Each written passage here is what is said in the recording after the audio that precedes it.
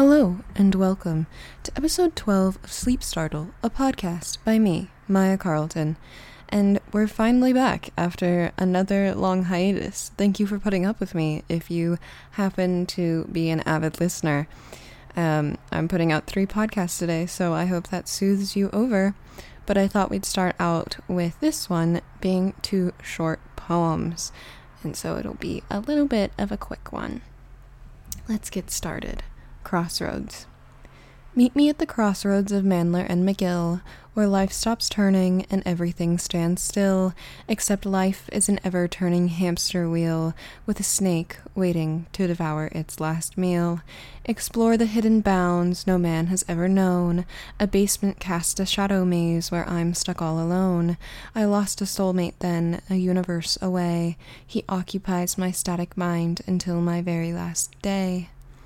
Meet me at the crossroads of Mandler and McGill. We'll dance around the galaxy to its omnipresent will, and in the darkness I'll be left to rack my aching head, almost forgetting an empty anomaly lays within my bed. Dreams are full of sorrow, regretful and despair, although I feel the outside shell doesn't even care. A new sun rises on the horizon, another life begins. I'll never meet another at the crossroads, or may that be my final sin. Next, we have Silly Things. What would a mouth with no teeth say? Would the lips try and form the syllables until the end of an eternal day? Would the tongue flick to make the words I love you, but never have them tumble out and down? Only lies would come out of a mouth with no teeth. We lie through them, you see, and a mouth with no teeth could only hurt me. Would sockets with no eyes see into your soul? Would they capture the pain and longing and all? Could your brain understand the sadness I feel, without all the silly things just falling out? If you built up a person, would it be me, my eyes, my mouth, my nose, my teeth?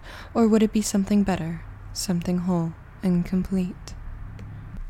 There's not much to explaining poetry, or why it is, or why I wrote it. I mean, each one has its own story in my head. I try not to speak too much on my own feelings. I like you guys to infer them through my dreams, and these are a lot more personal, obviously, since I wrote them myself, with no backstory. I thought of Crossroads as I walked to work,